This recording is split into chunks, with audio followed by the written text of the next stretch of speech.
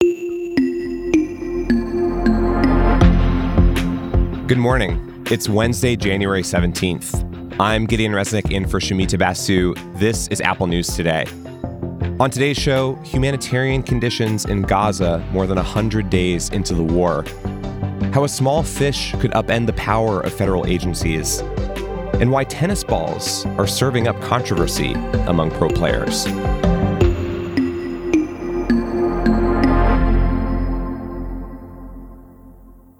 First, to the Middle East, where the United States struck Houthi targets in Yemen again. The U.S. has been targeting the Iran-backed rebel group for attacking commercial ships, and the Biden administration is reportedly planning to put the Houthis back on its list of designated terrorist groups. Also, Iran has launched attacks inside Pakistan, Iraq, and Syria, all while Israel wages war on Hamas in Gaza. The new wave of violence has analysts worried about the Gaza conflict spreading into a broader regional war. Meanwhile, Qatar says it and France have struck a deal between Israel and Hamas that would allow more medicine and humanitarian aid to be delivered to the people of Gaza, in exchange for medication being given to the hostages held by Hamas. This deal comes as the UN has called on Israel to allow in more aid. They say more than a quarter of Gaza's population is starving. That's over 500,000 people. About half of Gaza's population is children. Marwan Al-Ghul, a journalist in Gaza, told CBS that conditions were already, quote, miserable before the war, and they've gotten much worse. Not enough water, not enough food, no place to sleep. It's very difficult to describe. Dr. Paul Spiegel worked in Cairo with a UN agency to support the public health response in Gaza. And he told CBS survival needs are barely being met. It's completely insufficient, and therefore the ability in the humanitarian space to respond is not possible. The healthcare services, the hospitals and many health centers are being actively attacked and bombed, and therefore the amount of care that is available is reducing on a continuous basis. With no immediate end in sight to the war, families in Gaza are caught in the middle, trying to feed their children when food is scarce and help is falling short.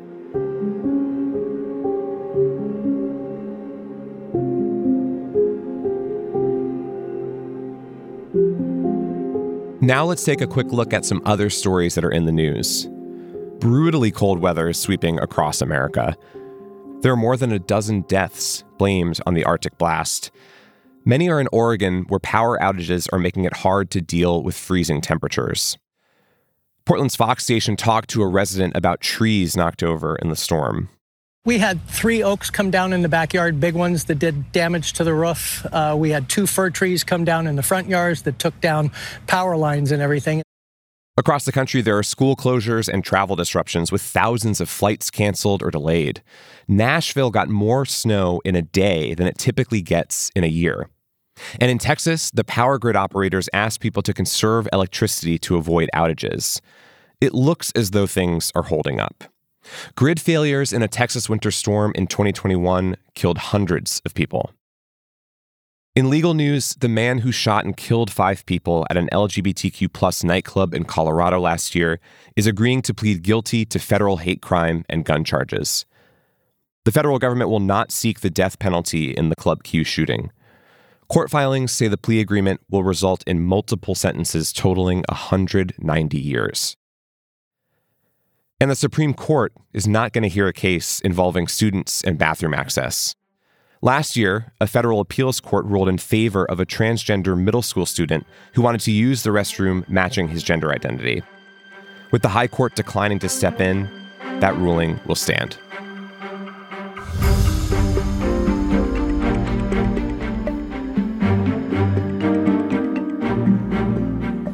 Staying with the Supreme Court, today it's hearing arguments in a pair of cases that are technically about rules around commercial fishing.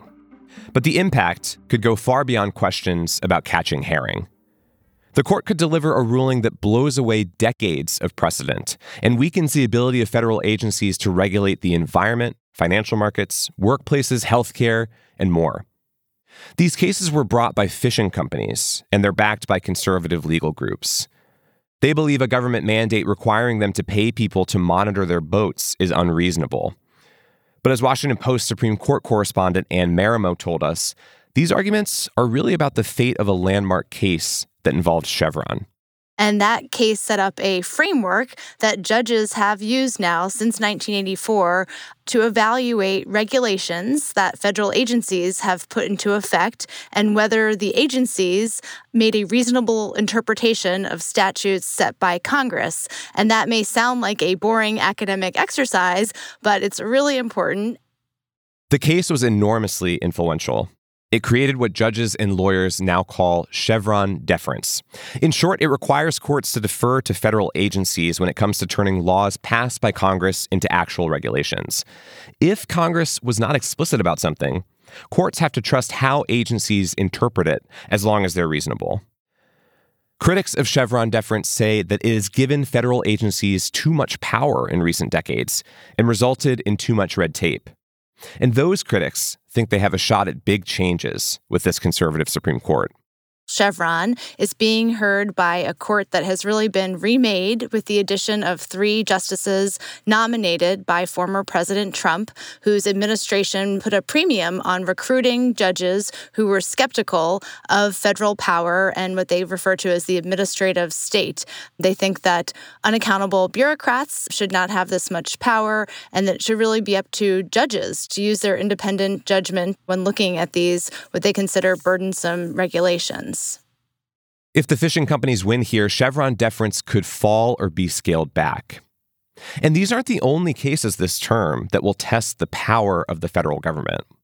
There's one challenging the in-house administrative judges at the Securities and Exchange Commission that looks to limit fraud in the financial markets. And there's another case challenging the funding for the CFPB, that's the Consumer Financial Protection Bureau. So this one being heard today about Chevron deference is just one of a series going after really the power of the administrative state. The Supreme Court's upcoming cases on abortion and Trump's election eligibility may be getting more attention. But these other cases, starting with today's arguments, could fundamentally change how much power the federal government has when it comes to regulating the important issues of our time.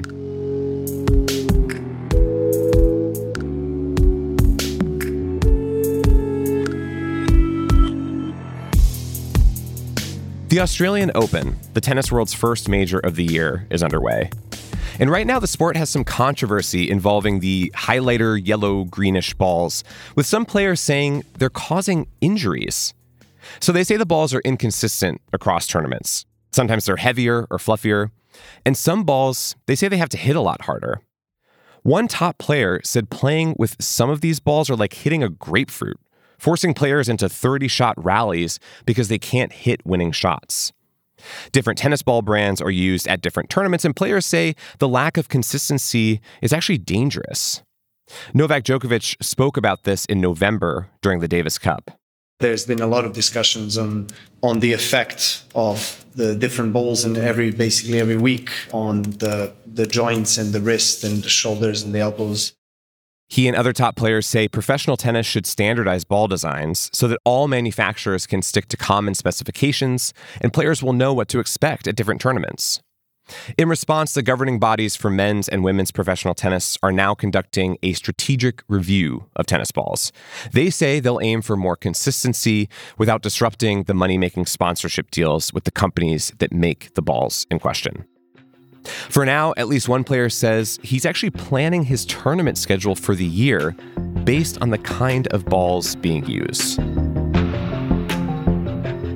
You can find all these stories and more in the Apple News app. And if you're already listening to the News app right now, stick around. We've got a narrated article coming up next from The Atlantic that aims to answer a question that American parents, prospective parents, and observers around the world can't seem to figure out. Why is it so difficult to raise a child in the U.S., the world's richest country? Congress may have a bipartisan deal that would expand the child tax credit for families, but the U.S. still provides far less support for families than other wealthy countries do. The Atlantic argues having a family in America really shouldn't be so hard. If you're listening in the podcast app, you can follow Apple News Plus Narrated to find that story, and I'll be back with the news tomorrow.